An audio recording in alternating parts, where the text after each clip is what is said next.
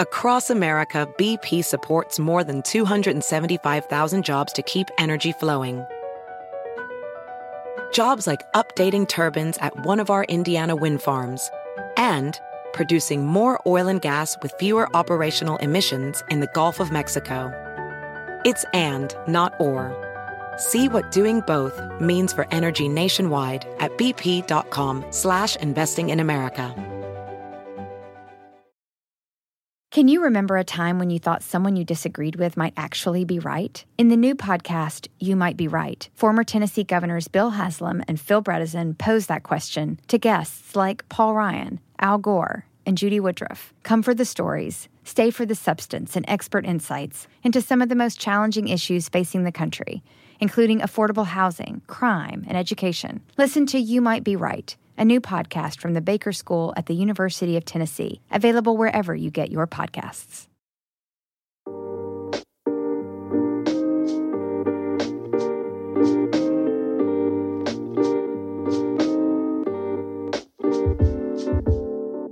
Welcome to the Diversity Remix, busting the echo chambers of culture, politics, and business. I'm Charlie Echeverry. And I'm Jesus Chavez. Jesus, welcome back to the show. Our show. Remember our show? Charlie, yeah. I do remember. I was joking earlier we should change the name to East meets West because you're again on the East Coast. I know, right? I mean, when I look at the last couple of weeks, it's been crazy. Like, I feel like I'm rediscovering all of the U.S. Rediscovering travel. This is remember there was a COVID thing happening? There was at some point. I remember vague recollection right? of that. Where travel was all. Yeah, exactly. Although we were, I think we probably traveled more than the average person during the height of COVID, or the, maybe not height, but whatever, the COVID period. Well, we used a lot of people, because I think I went on one trip with you. No, I think you were the one that was I could at least count 2 or 3 everywhere. that you went on, but maybe 2. But maybe yeah, 2. That's one of those weird things where like now travel is back in full swing, and it actually feels like there's more people traveling than even before. Certainly the traffic looks the same way out here in LA, but. Yeah, the airports have been pretty packed. It is super interesting, the dynamic that you see now of what may be the new normal. People that are, the whole who wears masks, who doesn't. Yeah. When is the right time? So we're all coming up with our own kind of, I think, equations to that. There's the folks that are in the camp of never wanted to, never will.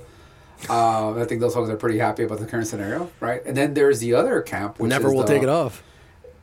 Never will take it off. I mean, to me, it's still, I do find it a little bit amazing when I see people literally walking outside by themselves with a mask on. In the woods. And while I really try not to judge people, of I really course. do. Because I think everyone has their own thing going on.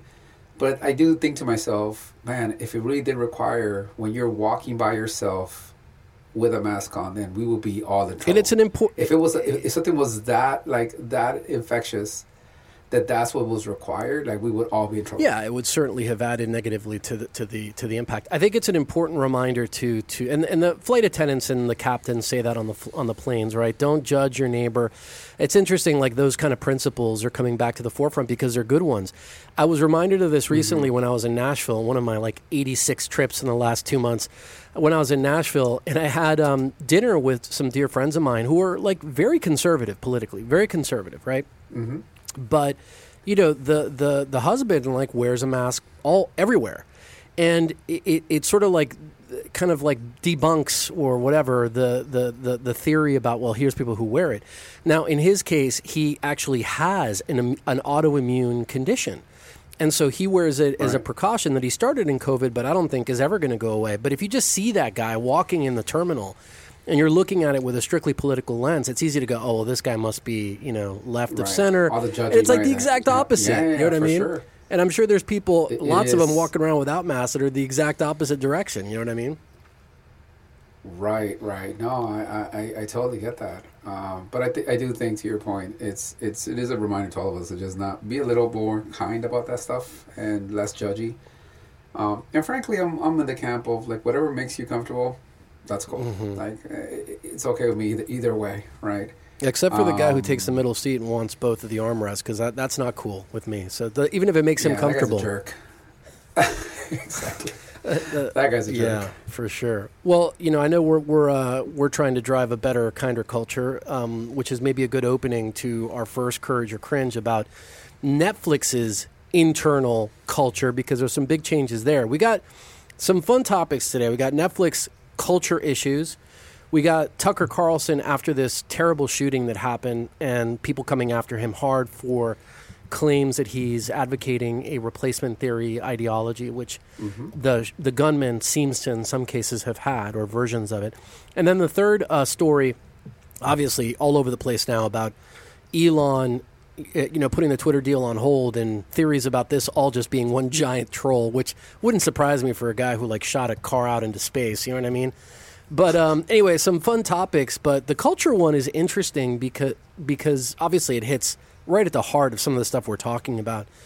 And Netflix took kind of an interesting tact. I'll frame 2 seconds really quickly, but I'd love your kind of thoughts on the first thing that you thought about when you saw this headline, right? So, and this is from The Insider, but there's been gobs of stuff on this, right? Netflix tells employees they can quit if they don't want to work on content they disagree with, according to new company culture guidelines. So basically, just this week, Netflix updated its, or end of last week, I think, updated its company culture guidelines for the first time since 2017, which in digital world is a long time, right? That's half a decade.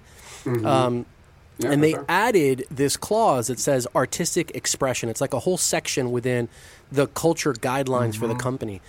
And it warns employees basically that they can work somewhere else if content is going to be counter to their personal values. So here's a quote, and then I'd love your thoughts on kind of what the first thing you thought about it. So, not everyone will like or agree with everything on our service. We let viewers decide what's appropriate for them versus having Netflix censor specific artists or voices.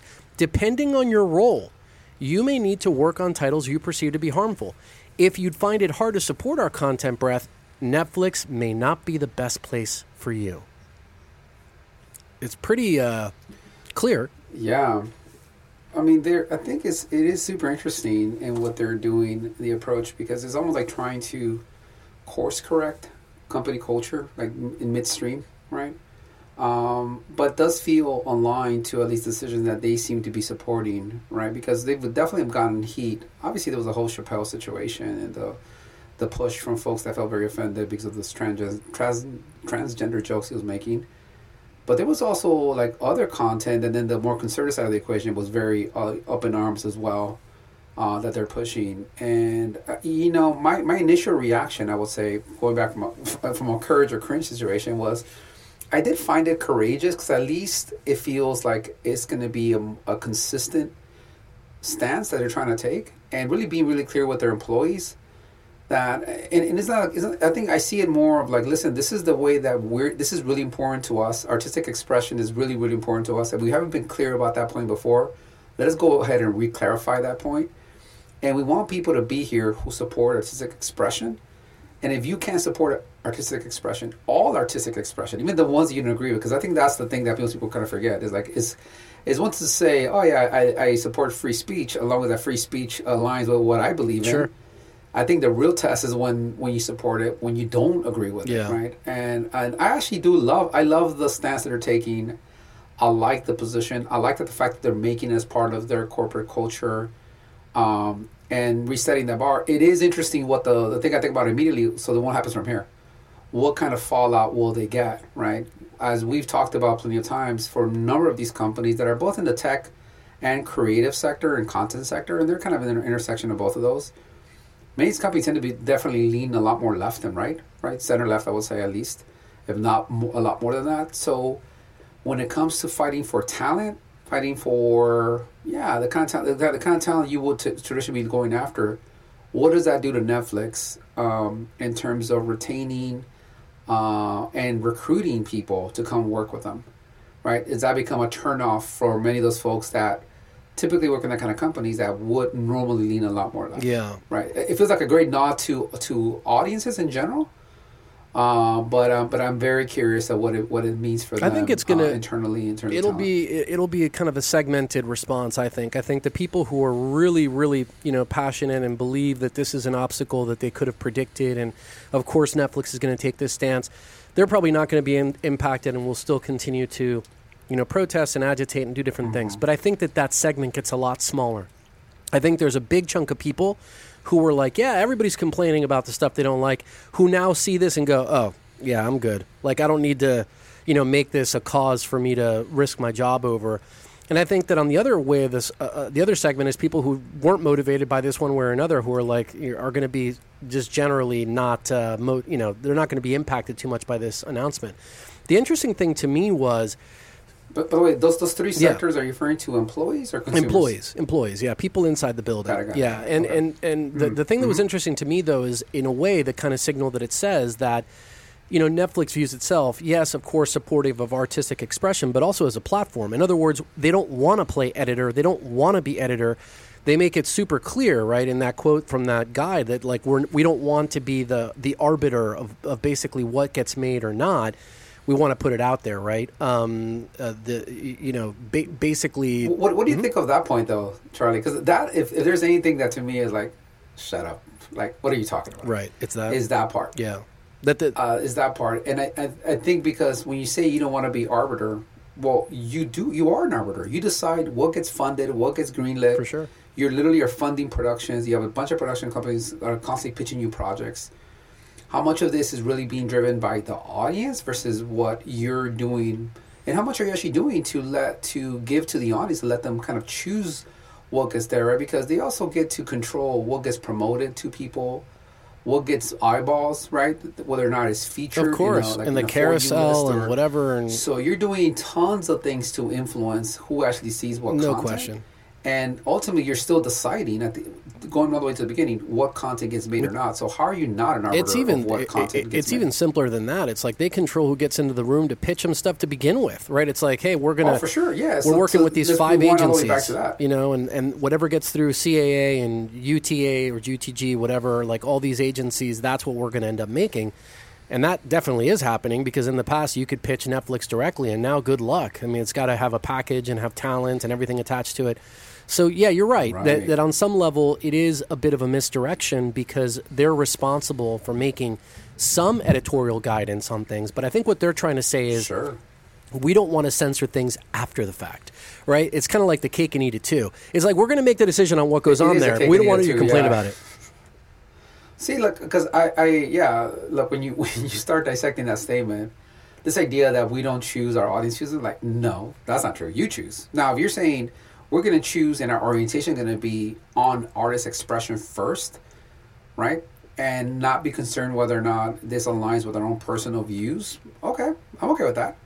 But don't put it on anyone else in terms of who's actually choosing, right? Because that is a big part of it. So I think that to me is the part that does not make sense of what you're saying.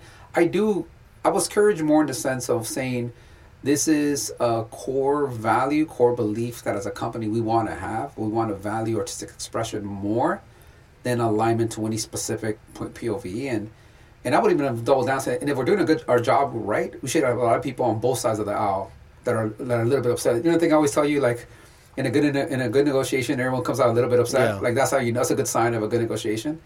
I think that's what we're talking about here as well. Yeah, although I don't know how upset Netflix truly is. I mean, the first thing I wrote down was courage on this one. It's a toss-up like all these things are, but I think I landed more on that side simply because they came out with something that, at least on paper, looks like a perspective and point of view that they're trying to communicate to their employee base. And, so there's some clarity there. I think there's some doublespeak there, and there's some posturing, and 800 lawyers looked at it before they put it in that guideline, no doubt. But at least it's sort of clear. There's a lot of cringeworthy things that are part of it as well, right? Because I look at it from my standpoint, and, I look at this full breadth of content. I'm like, okay, well, let's talk about that. Like, where's the family programming, the Christian program? I'm not talking about just that you have it, but that you have Netflix original on it. Like, where is that? Right. Because I see a lot of Netflix originals that have nothing to do with that. A ton of horror, a ton of shoot-'em-ups, a ton of, social issues that a person like me doesn't necessarily gravitate to. So I don't see a full breadth of content, right? Actually, the more I talk about it, the more I'm cringe, Jesus.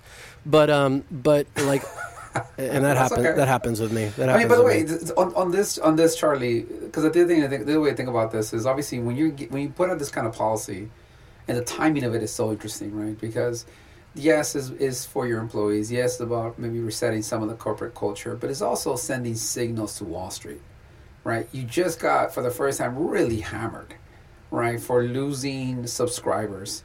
And you and I kind of debated what maybe potential cause a subscriber. You know, you sort of saw from the perspective of like they've kind of gone off the rails and some of the woke content they're putting in. I was like, well, that's yeah, I hadn't thought about it. That's actually really interesting. It could also be that they've also gone the other direction. We say we're not going to listen to our audience and employees that don't like the stance that we're taking in supporting content that they like strongly believe in, especially younger audiences who are more likely to be actually streaming Netflix content. Yeah. So I don't necessarily understand where this fits, which is probably why these aren't give more courage than courage, because I don't know if it really helps them necessarily to appease any one side, other than doubling down on something that at least they could point to. This is what we've been trying to do, which is now codifying that position about artistic expression first than anything else. Yeah, I think there's a number of factors, as I said before. I think there's a supply issue, a demand issue. I think there's a content issue. I think there's, but to answer your question about what role, you know, Wall Street factored into this, or the investment market, or whatever else, those different constituencies, I'd say a great deal. Because they are looking at that, and they've built this behemoth, and behemoths can only go in one direction, right? And so, yeah, there's no question that there's some appealing that's being done in that regard, you know, to those forces. Because how could they not, right? I mean, that's just the reality. Do you think part of that is why they're trying to position this as being more of a platform? Yeah, right, as a platform where the audience kind of gets to say, but like, I don't know how anyone would see that and be convinced by that point. That's been the kind of straddle that these guys have had. Like 5 seconds on. Yeah, I mean what the business actually that's been the kind of straddle that these guys have been on for a while, right? In the beginning, it was very clear that they were a service, right? Get DVDs very quickly, and we've got this really clever way of doing it, and follow your cue. They were a technology company, initially. Like a technology service company. And then there was this moment where it was, well, we're going to, you know, start making our own stuff and kind of open it up. And then they started leaning more into this, well, we're a brand and we have a point, you know, we have a content that's ours and nobody else's, right? Even though that's not necessarily stuff they make, it's stuff that they acquire. Right. And, you know, now they're in that little bit of that space, right, where the Netflix original was a way to draw people in and keep them there and all this other stuff. But I don't know, you know, to me it's still unclear whether the billions that they've thrown at original Netflix content is going to be like a saving grace for them now in this new world. I don't know. I mean, maybe it will. Well, I just think they've been a content company for a long time. Mm-hmm. They've been operating as a content company for a long time, right? A lot of it is like hits based. Now you can say what inputs they use to determine what hits they greenlight, who gets in the room, etc. And even from that perspective, we could say maybe they're a lot more data driven than other players would be on deciding what is the kind of right kind of formula. But they're very driven by talent, very driven by hits. They're investing a bunch in content. They brought in a bunch of people on the content side of the organization. They replaced people that were more tech people for more content people. Yeah. So you know, it's one of those where, you know, if it sounds like a horse, looks like a horse, yeah, maybe a horse. I wonder what role organizationally the fact that you've got two CEOs and one of them is much more of a tech service guy and the other one's all content. I wonder what role that plays on the culture. Yeah, I think that's maybe trying to balance it out, but they brought in the content guy is kind of my point. Yeah, right? Like that's where the investment has been. So I don't quite get this. We're a platform, and like maybe there's more that comes with it. And the more, frankly, I dig into that point about it being a platform or position itself as a platform rather than being a content company, I think the probably more cringe I will be faster. Yeah. And thinking about this because it's just not the case. They're not that. Well, we'll see where this one goes. They're oftentimes in the news. I'm sure, you know, like you said, everybody will be slightly unhappy. So, you know, maybe that's the best position that we can hope for. That would be the goal. There you go. Speaking of culture, Jesus, and we've obviously had some, you know, further degradation in our own American culture driven by this Buffalo mass shooting that happened. When was this? This was Friday? When did this go down? This just happened over the weekend. Yeah. I think you're right. It may have been Friday when that happened. Friday or Saturday. It was in the weekend, right? I mean, it may have been Saturday. I know it was in the weekend, but I don't recall the exact date. But there was, you know, this person who killed 10 people, wounded 3 others. Oh, Saturday it happened. So killed 10 people, wounded 3 others at a supermarket in a predominantly black neighborhood. This is in Buffalo, and apparently he wrote this manifesto espousing white supremacist views, including the Great Replacement conspiracy theory. And this is where Tucker Carlson has been embroiled into this. Now, for those who may not know, this kind of replacement theory is a view of, mainly immigrants, and we're not, and because of the immigrant population that tends to, come to the United States of recent, in recent history, you have a lot of immigration from Latin America and other places where you don't have basically European people immigrating. Now, at some point in our history, that was different. Go back to the early 20th century. You had a lot of immigration from Europe, but for the last, modern history, the time we've been alive, it's been a lot of people who are not European descent, right? So this idea of the replacement theory from a conspiracy theory standpoint, or the white supremacist version of it, says basically that there is a cabal of elites that are orchestrating an infiltration of the country by people who are non-European, non-white. And the purpose of that is really to, and you get different gradations of this, I'm sure, but on some level, basically oust everyone who's here in the country, take their jobs, take their, their livelihood, and also change the electorate and change the composition, the culture, the faith, like every part of the country, right? So it's that's like a high-level view of what this replacement ideology, stems from. And Tucker Carlson on his show, although not using the term replacement theory, he does use it, but it's to mock it, right? To mock the fact that he's being called an advancer of this. But he has talked about concepts that are related to the replacement theory, namely the fact that, the Democratic Party in particular is very interested in supporting people that are going to be valuable to them politically and bringing them into the country and displacing a lot of people here. So there's elements of it that are like spot on replacement theory, stuff. So there's been a big outcry, Jesus, following this mass shooting. And especially around him. It's primarily around immigration, right?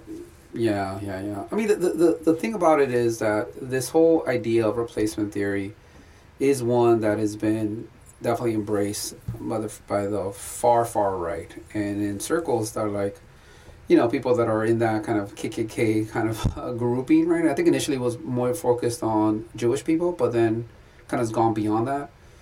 And you're right. The thing about Tucker, and the reason why it's problematic, is that he does use similar terminology, just not calling it exactly that. I think a lot of his points tend to focus on the efforts that the Democrats have placed in immigration policy, and then using those efforts to try to bring in an electorate that is going to be more friendly to them, and then replacing. I think at times he's even called them historical Americans. I think is the word he uses, which it can very easily sound like code like white people, right? So to me, the challenge is that you're using different wording, but it's similar language that we're talking about, similar sentiment, even if it's different wording.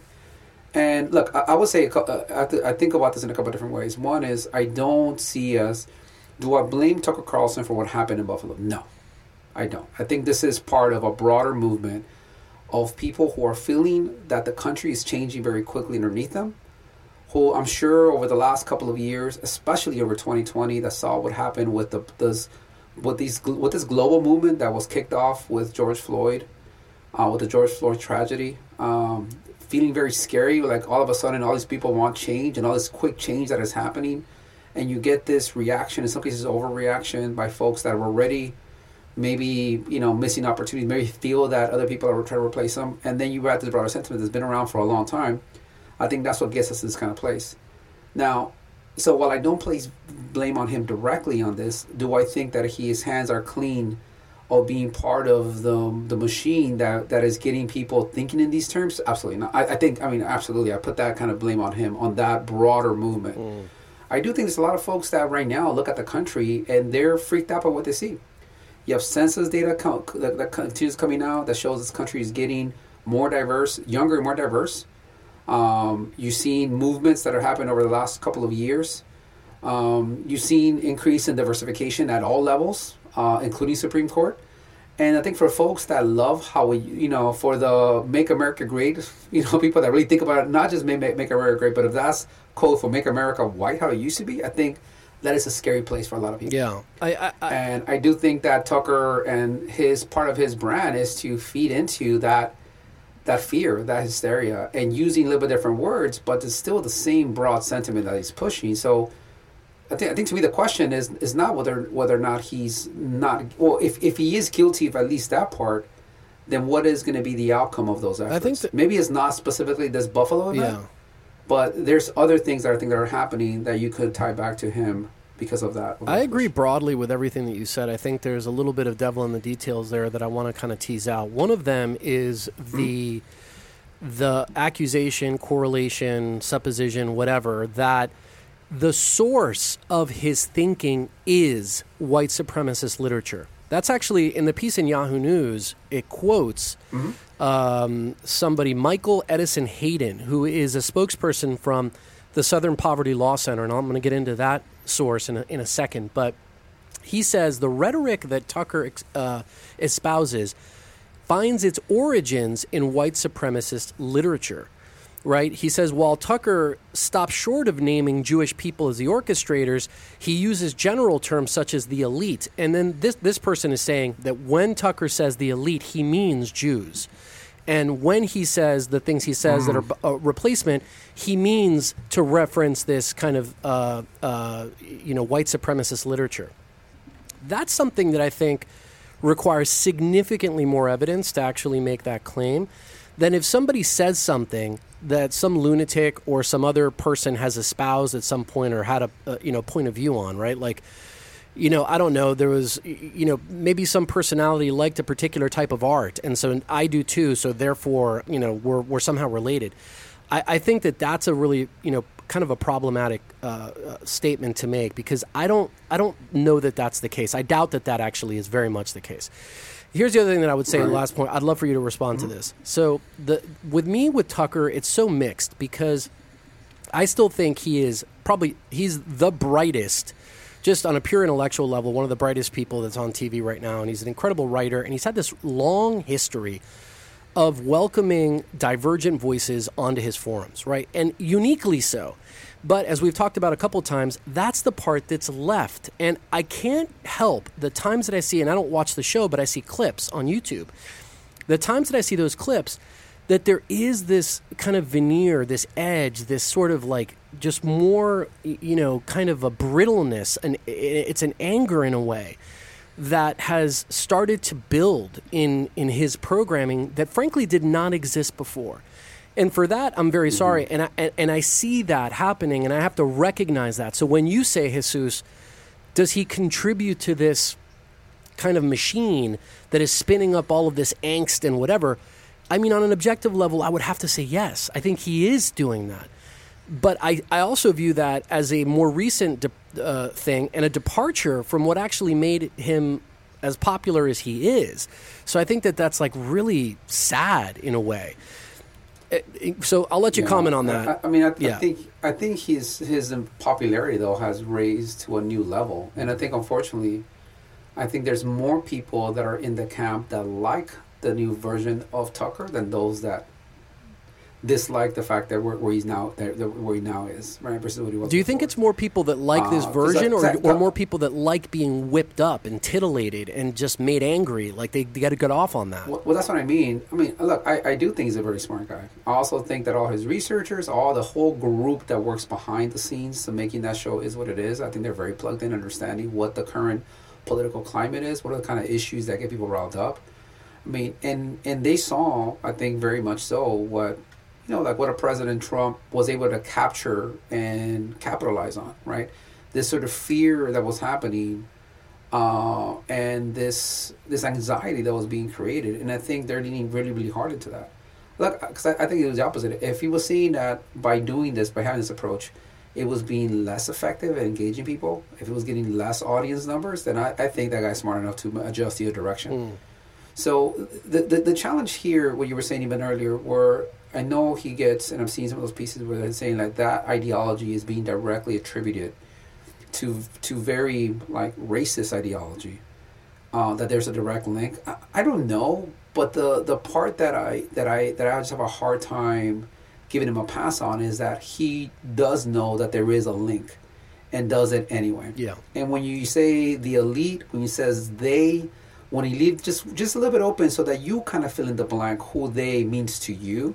But what I'm really tapping into is this fear of change that is happening, this anxiety that the world, that the country is moving away from what it was, from becoming this thing that is all woke, become this thing that is no longer reflective of what old America was. I think that is what he's leaning on hard. So whether it's direct or by association, this is where I have a hard time giving it a pass. Yeah, and I wouldn't give him a pass either. And I think that see what I'm saying? Like, I do, I think the whole "they" thing is what I react to. He says that a lot, and I agree with you 100%. And it exists though, and this is a part where I don't think there's anywhere near the same level of scrutiny to the "they" versus us dynamic that happens in other aspects of big corporate media, where it's like, I mean, constantly on. What's his name? Lawrence, I forget his last name, but Rachel Maddow, Lawrence, not Tribe, I forget his name, but I'll think about it in a second. MSNBC guy, Lawrence something. Keith Olbermann. Don Lemon. Right? Don Lemon. Guys, I mean, people are like, sure. These people are despicable, they're to be hated and reviled and the whatever. Deplorables, right? Wasn't that the thing from Hillary? Right. And I mean, it's kind of the same sort of sentiment, right? Yeah. But yeah, I decry the whole they versus us thing because I think that automatically, by its definition, is putting people in kind of polar opposite, camps, and I think that that's really bad. I mean, the thing that is really sad to me, Charlie, when I see what happened in Buffalo, and this person, by the way, he also live streamed it, right? That's the other thing. With something strapped to his head, apparently. On Twitch, yeah. I think it was on Twitch. On Twitch, yeah. 10 minutes or something. Yep. Yeah. I mean, the thing that I worry about when I hear this. Is that we had talked about actually in the context of what has been happening in a lot of these education board meetings, and how angry people are, and how much people are being just driven by the rhetoric, and how the movies are now becoming more and more violent. Like I still think there's another place where, and I hate to say it, but I think we're going to end up in some similar dynamic at some point, sooner rather than later, where someone's going to try to take matters into their own hand, and it's a really sad moment that we're living in. And I think it's unfortunate, but no one seems to really be interested in wanting to bring down the volume, bring down the heat. And if anything, I think people, whether they want to admit it or not, they're leaning into that additional heat. They're adding that sort of fanning those fires, because that's what makes for good content. That's what makes for good engagement. Definitely, and then kind of wanting to wash their hands away from the whole thing once like a tragedy happens. There's a big lean into and that's what I see. And I think there is, to your point, there is some of that. There is that as well, not just some of that. There is that as well on the other side. And then people are like, well, they kind of once again trying to wash their hands from the whole thing once a tragedy occurs, and it's just not. It's ironic to me. It's ironic to me that Tucker Carlson, who famously doesn't use social media, nevertheless has his programming is very much about that. Lately, again, the sound bites, the YouTube clips, all of this, taking down and flaming and all this other stuff, is a way to cater to that very same algorithm that's got us all spiraling into different. His whole staff is super plugged in. You don't think those guys are like completely like in there on all the groups, the chats. What people are talking about. I mean, that's the... No. As a matter of one of the guys from his team got... wasn't he fired because of... I forgot who reported this, that he was going on some of the blogs and like really engaging on super far-right conspiracy theory issues. Someone reported it, and the guy ended up getting fired. I think it was one of his producers, I'm going to say. I don't recall how long ago this was, but he has a whole staff, dude. Like all these shows are very well, very well staffed. There's no question. It's not him directly. He has a whole. But the one distinction, though, with Tucker is that he writes his own show. Like he actually, when he's reading the teleprompter, it's his words, which is not the same in other cases, right? So the team may be plugged in and getting him, feeding him those things. But that's part of the aspect that actually makes him so like witty and interesting. It's like it's so funny. So a lot of this, the way that he says things, but.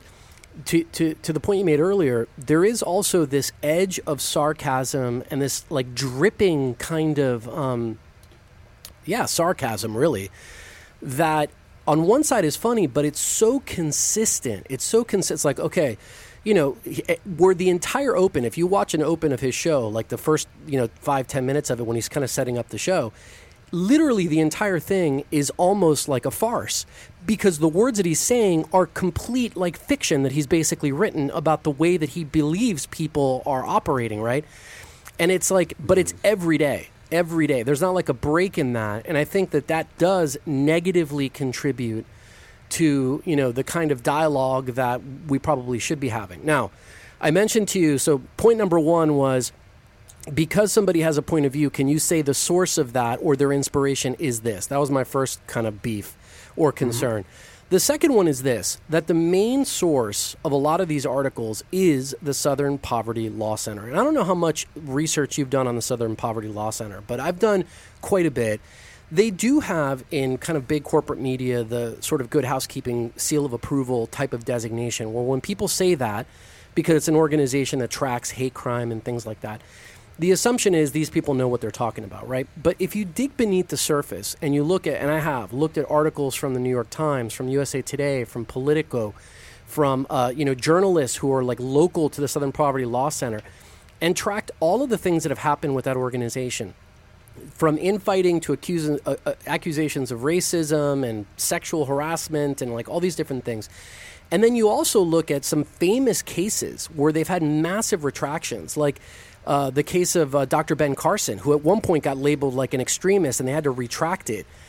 When you look at all these things, and not just them, there's a number of organizations on their hate watch thing that I look at, and I can read you some of what they actually claim, where I'm like, well, clearly this also has a perspective, right? And you can see it pretty clearly when you notice that the only thing that they track in terms of the hate is far right stuff, none of the far left stuff that's out there. Yeah. So like to me, the constant attribution only to them as this sort of source of unbiased truth, it just like I look at this and I'm going, well, yeah, all of this may be true, but why is that the only source we consistently use in these conversations? Mm-hmm. Yeah, no, that's fair. And honestly, I don't know enough about the organization to really to have any response to that, or even I'm honestly not trying to argue any of those points. I think I'm in the camp of with any of those kind of organizations, I think there is typically some type of agenda, some type of perspective that is being brought forth. Obviously, just based on what you described, is probably one that is looking a little bit harder at more conservative circles and see what level of attribution can be placed in some of the dialogue, some of the rhetoric. And while it's probably not fair to think of it that way, and we'll have to see some more less bias and having a more sort of broader view to really look at all sources of where this kind of rhetoric comes from, it also doesn't make it untrue, right? Especially in those cases where you do see, when you look just right past the surface, and very quickly can see that there is some clear connection, and if at least implied connection. And once again, going back to when we're talking about someone like a Tucker, who is a smart dude, it's like these guys know. It's not like they don't know. Like, oh, well, we had no idea that was a thing that people kind of attached, themselves to. We didn't realize people had this anxiety or fear about people that look different than them, right? So they're leaning into it, and yeah, it is. I think what we probably need more of is other sources that are also looking at this and trying to fix the problem. What I haven't seen as much though, Charlie, maybe this is part of the problem, is I don't see as many organizations that are specifically looking to address this kind of issue that are maybe more leaning towards left outlets, right? That are looking at things that are impacting race, that are impacting diversity, and say, who are the folks on the left side of the equation that are actually hurting this cause more than actually helping it? Yeah. Well, or pushing these kind of narrative. And if there are, maybe I'm just not familiar enough with them. I'm the first to admit it. Well, there are actually a number of organizations that are considered extremist organizations on the left. There's actually an organization called Counter Extremism, which is a nonprofit, nonpartisan international policy organization that has like offices all over the world, and they study all these different countries. But, just a short list is like the Animal Liberation Front, Antifa, Black Bloc, the Communist Party of the USA, the Earth Liberation Front, Independent Media Center, Redneck Revolt, Youth Liberation Front. There's a bunch of these organizations, but they're significantly less known about. And here, this is an interesting point, Jesus, and I actually wanted to ask you about this. Mm-hmm. When you look at very far left extremist or terrorist organizations, one of their hallmarks is they're very loosely organized. They're very loosely knit, right? So the whole the thing with Antifa, it's like, well, there was a time when Antifa didn't even exist. Like, oh, that's not even real. then it was like, no, it is real, but it's just all these different people who vaguely subscribe to the same kind of ideology. What's interesting about the right-wing side of the equation is that they're very centrally organized. And to me, the most interesting thing about this is the fact that if you think about it from the typical conservative liberal ideology, which I think is a mistake to attach to these groups at all, but if you were to think about it that way, conservatives are much more about localized kind of government, less centralization. And liberal progressives tend to be more about centralization. So it's interesting that at the extremes, it's the opposite. That is kind of interesting. Although, yeah, that is very interesting. Although I would say also the left ideology is a lot more about the people, right? Even in the context of having more centralized government and more centralized policies, but it's very much about the people. And that's where I can see how many of these left organizations are leaderless for that reason, because it's really focused on the people. But it's a good point.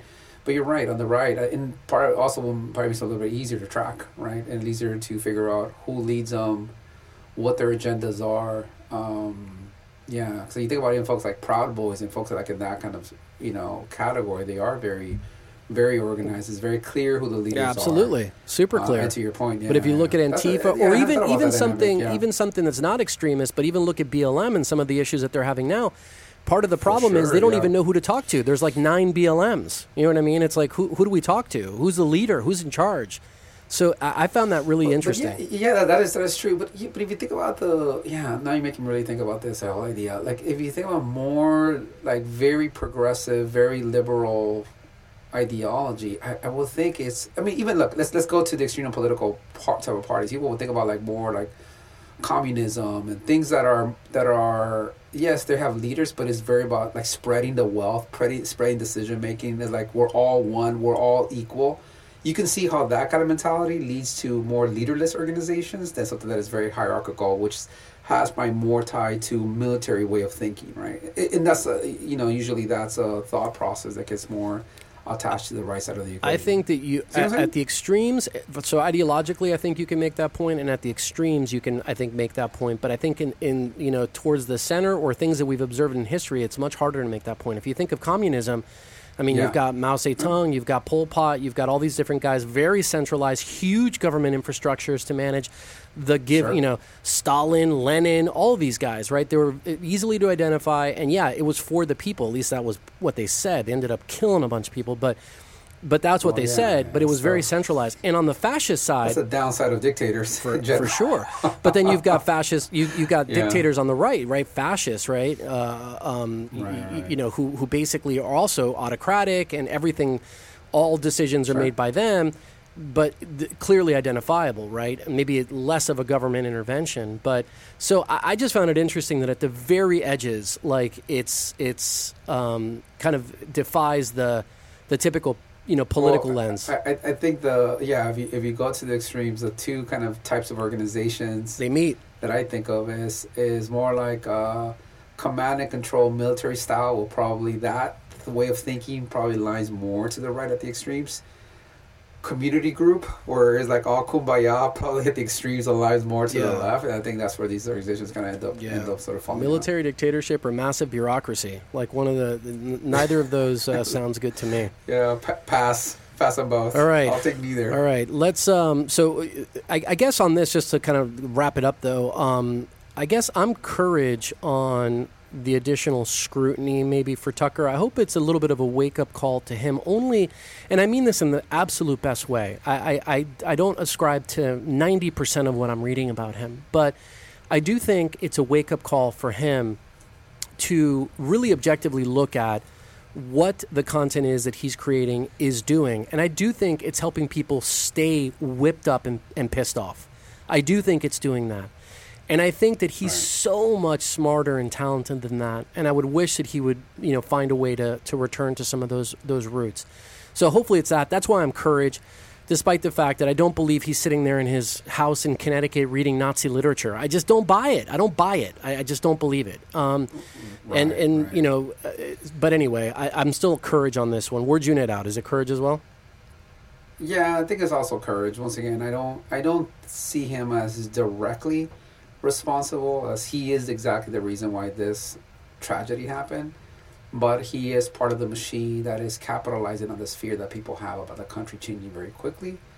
And because he's capitalizing on that, I do think that there is a whole movement of people that are only becoming more anxious, are only becoming less tolerant. And I think the downside of that is that people then, if they already have other issues that they're dealing with, how many of those start thinking about or wanting to take action into their own hand. I also feel the need to throw out here, though, my one consistent criticism of the progressive left in this regard is that they talk a good game, but not in my backyard. Would never live there, would never want the neighbor, would never step foot in those neighborhoods. Like it's, you know what I mean? Yeah, so it's like, it's like the guy with the Confederate flag in the pickup. He's going to tell you it's like on his sleeve. He's telling you, he's like, I hate it. Don't bring it here. Right. I hate it. The other people like nod at you, and then still it's the same outcome, or there's some systemic reason why you're not allowed in, right? Or some BS policy or something.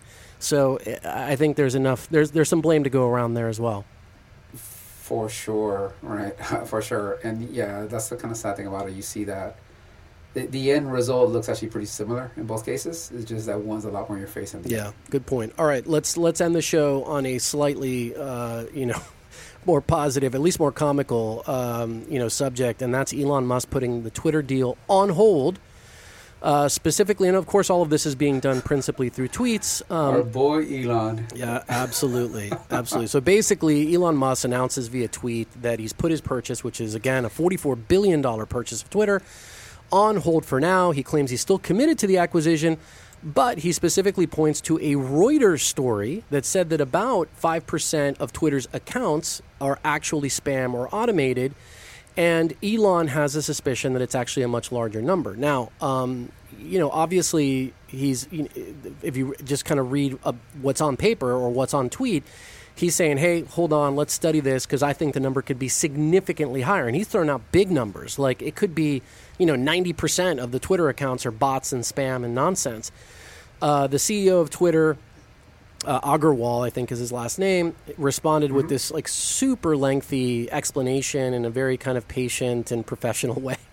And it's funny as a side. That poor dude, man. He is like not having a good month. As a total side note, Jesus, like if I was in that guy's ear, I'd be like, dude, don't talk like that because it makes you feel like you're not actually understanding who you're talking to.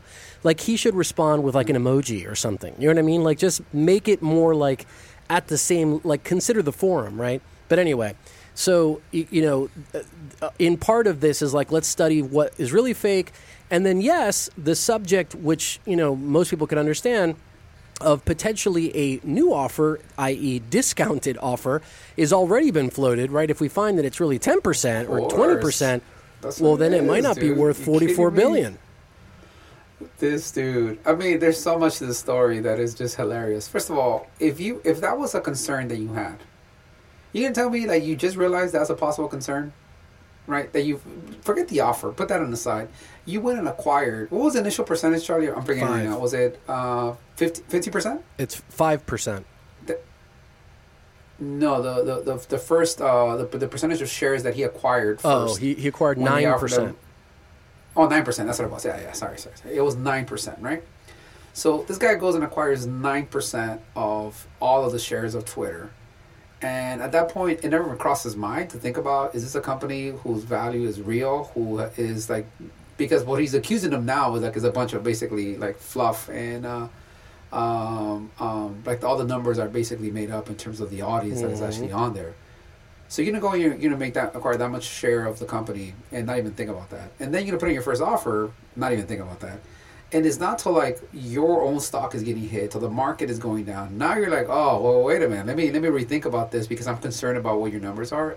I really, and I can say in this case, I actually can speak from personal experience. I hate this type of negotiation when it comes to company acquisition. Like where you're doing it in public, in the court of public opinion, basically.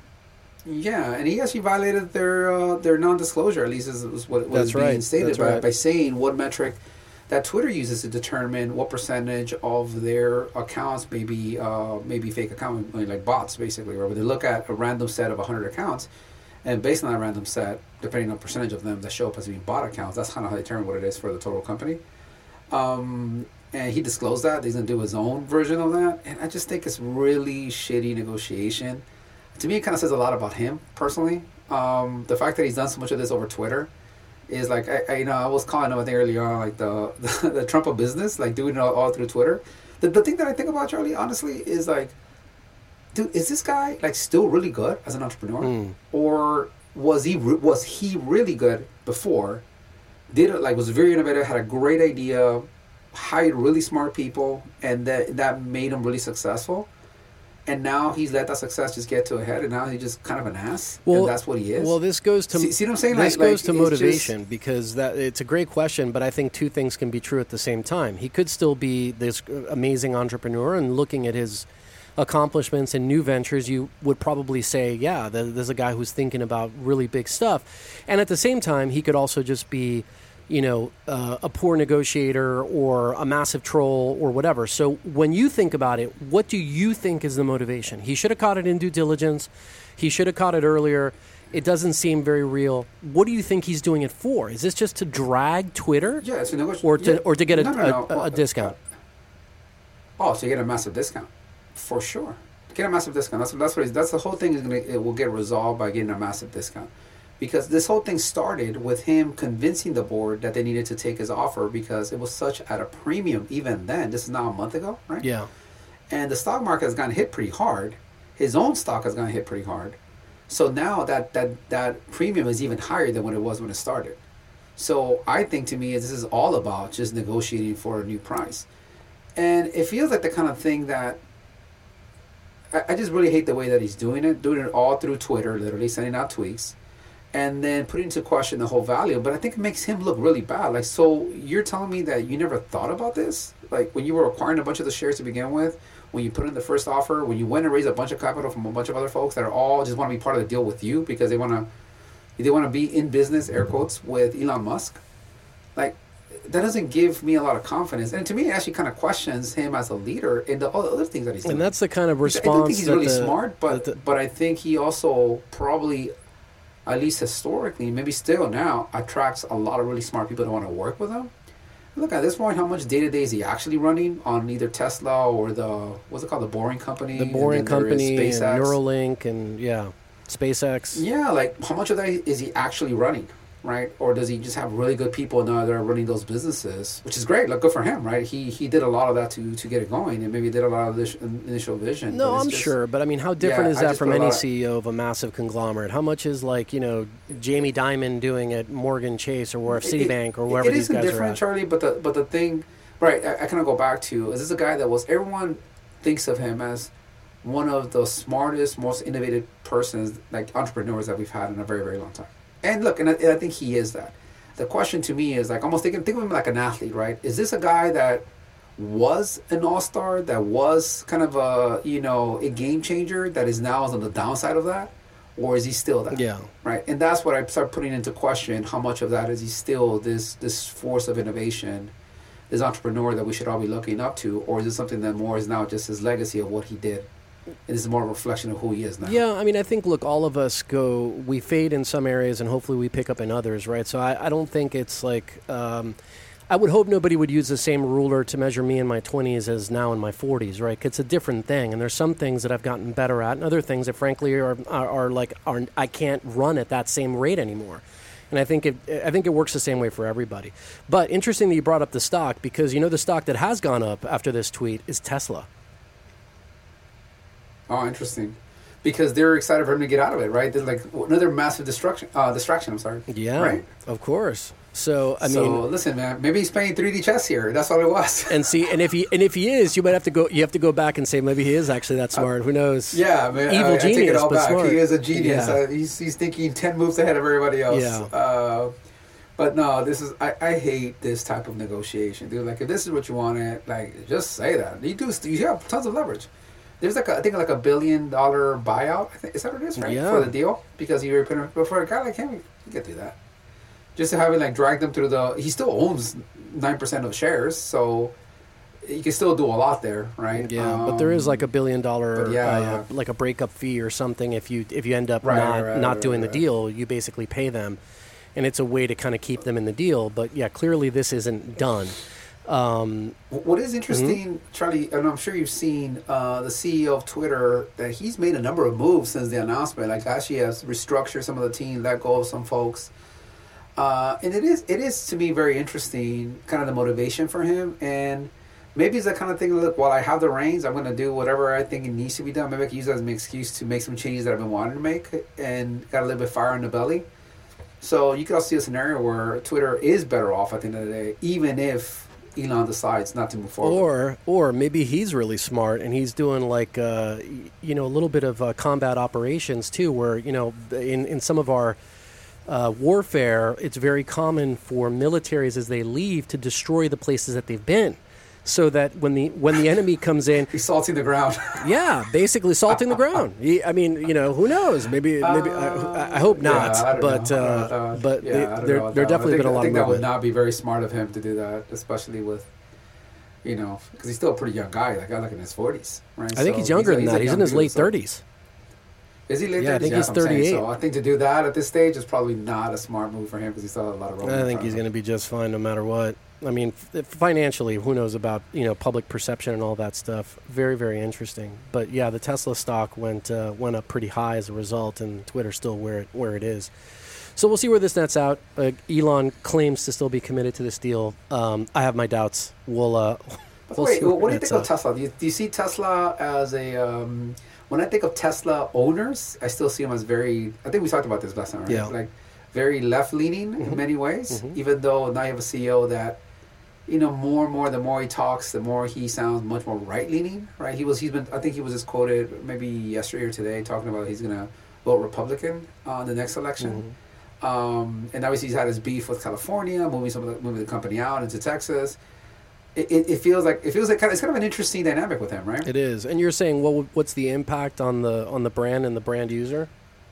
Yeah, I just kind of wonder what. It's actually a great question because Tesla, in a way, has been, certainly in its early days, and even today, a little bit of a badge of honor, right? It's sort of like, I'm innovative, I'm environmentally conscious, I'm technology forward, and therefore that's why I drive a Tesla, right? So, in a way, because there's so much of that rolled into the brand and the brand ownership experience, when the very visible head of this brand and creator of it takes a tack that you feel contravenes that, then that's got to come off on that brand perception. So, I mean, I don't know how. It'd be great to see how sales are going. I live in LA. I would love to see a brand study for sure, of Tesla, for sure. See how that's changed. I'm sure it has. Because I also think, put aside... But is it offset by new people, though, Jesus? Is it offset by new buyers? Yeah, potentially, right? What I find interesting is, like, put aside Elon for a second and just the brand itself.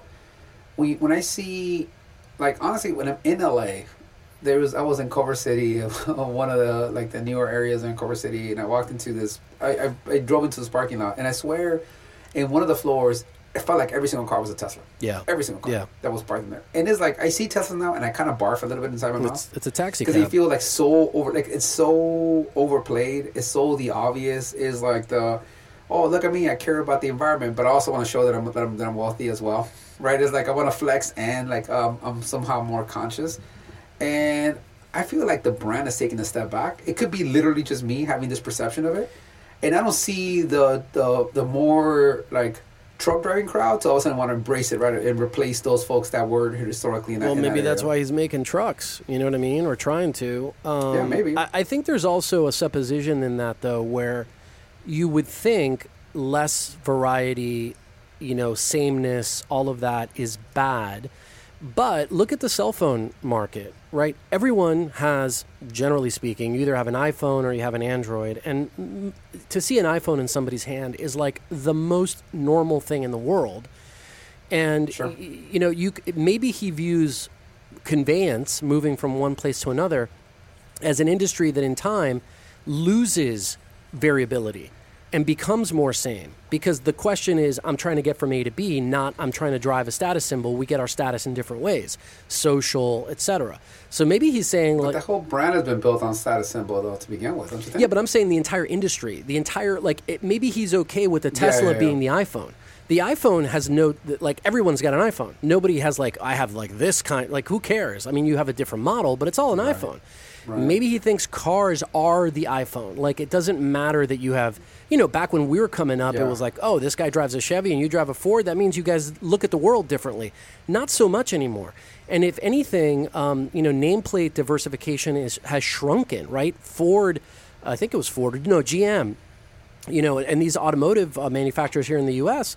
famously are like not making sedans anymore, right? And they're like, so a lot of the things that were our kind of way of showing who we were expressed by cars, I do think that like playing the super long game, I do think it's going to be more about things that convey us from A to B looking the same than not. I do think that we're going in that direction. Yeah, I just put them like in that, as you always say, that dog sweater crowd. And when they see the Tesla, like, I just want to barf a little bit. Just maybe it could be a really very unique LA thing, and especially on the west side of LA, that there's there's too many. It's like there's just too many, and it just feels very overplayed. And they're great cars. I was on my bike, my motorcycle this morning, going to a meeting, and they were in a row. They were everywhere and in a row. There was like 3, 4, 5 Teslas, one behind the other, right? So, I joked with somebody recently. It's like the LA taxi cab, because that's there are so many. That's what I mean. Yeah, there are so many. Yeah, that's what I mean. So who knows? Maybe there's a whole crop of new buyers who are like, oh yeah, now I care about a Tesla. I would have never bought one before, but now I will. I have no idea where that goes, but I definitely think there's some impact to the brand. But does it matter if you're picking up new folks in a different way? Who knows? Yeah, maybe not. We'll see. All right, Jesus. Well, that's our show. That's our 3 Courage or Cringes. Unless you got something else. You want to throw in a wild card? No wild card. I have by the way, I do have another movie rant, but I feel like how many of these I could do in a row? Just, did you watch the new what's it called? Doctor Strange? No. Multiverse of Madness. I kind of even the trailer. Well, yeah, because it's all backwards buildings and mind bending. It's like it's fine as one part of a movie, but if the whole movie's it's tough.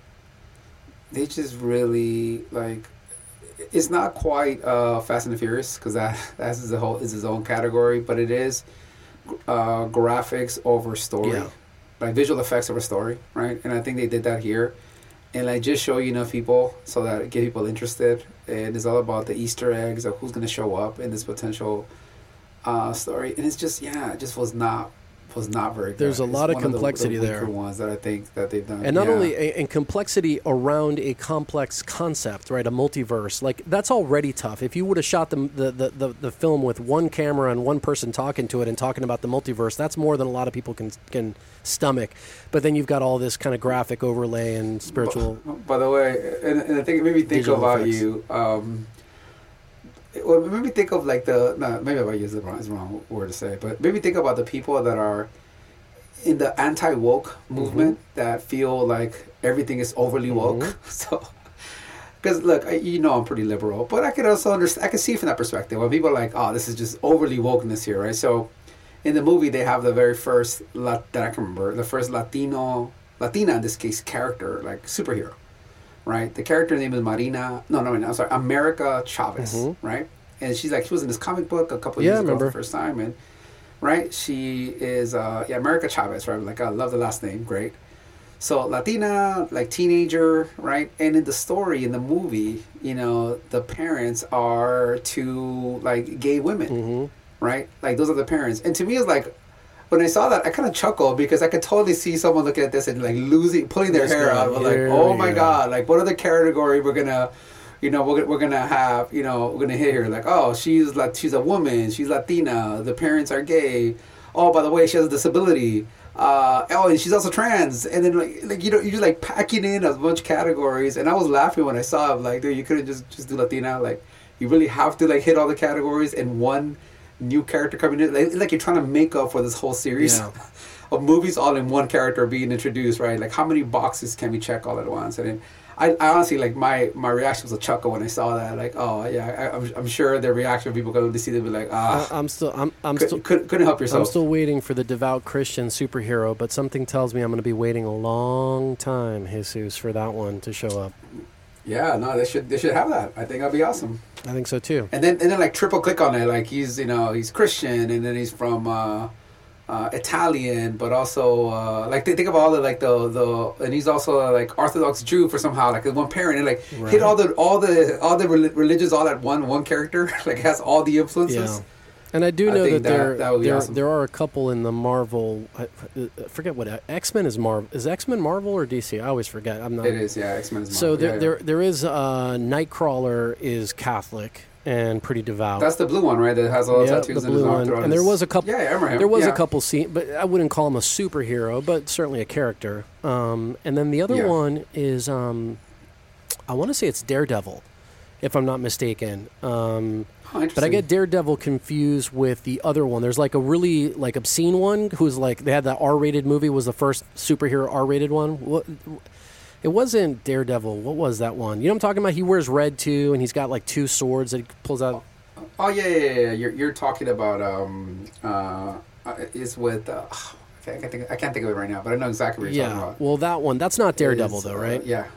No. So anyway, I believe Daredevil and Nightcrawler. Well, I know Nightcrawler is. I believe Daredevil is also Christian, Catholic specifically. So those are the two examples in the Marvel verse that I can think of. But anyway, I'm not. I don't think there's going to be an introduction of a new one anytime soon. But we'll see. Maybe I'm wrong. I think it'd be good too. You're talking about Deadpool. Deadpool. So not Deadpool. I get Deadpool and Daredevil confused all the time because they're both wearing head to toe red. Probably not Deadpool. I don't think. What's that? Probably not. No, Deadpool. Definitely not Deadpool. Definitely not Deadpool. I'm just saying I get confused between the names of each one. Got it. It's the one who's blind and a lawyer. That one, which is Daredevil. Yeah, that's Daredevil. Daredevil. And then Nightcrawler is the blue one that can like teleport from place to place. Mm-hmm. Well, there you go. See. So representation. Check all the boxes. Any of the boxes we can check real quick. I know, like I'm all for representation, but do you really hit every single character, like category when introducing a new character? Exactly. You know? Yeah. I just found it hilarious. We'll see. We'll see what comes next. All right, Jesus. Anything else for our friends from New York? Live from New York. Anything else? We'll see where we are next week when we're recording the next episode. I know where I'm. So we have to start doing like a poll, right? We'll be about to like guess where we are. Well, I'm going to be in Florida coming up here for a couple of weeks, and I know you're going to be somewhere else. So I'm sure we'll have more remotes. I have to take all my gear on the road. But anyway, we're committed. So hopefully people appreciate that. All right, Jesus. If that's all, then we will sign off and see everybody again next time on TDR. Bye.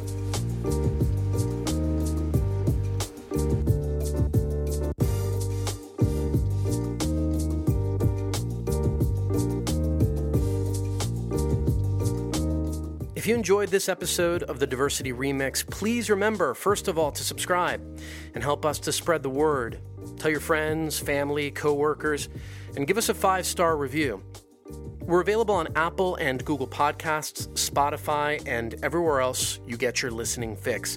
And lastly, please remember to stop by blackbrown.us, the creator of this podcast, and take a look at our work and our approach at the intersection of diversity and business. The Diversity Remix is produced by Leo Gomez. The Diversity Remix is a production of Black Brown.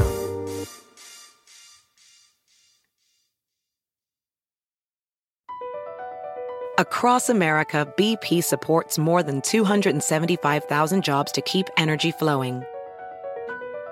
Jobs like building grid-scale solar energy in Ohio and producing gas with fewer operational emissions in Texas. It's and, not or. See what doing both means for energy nationwide at bp.com/investing in America.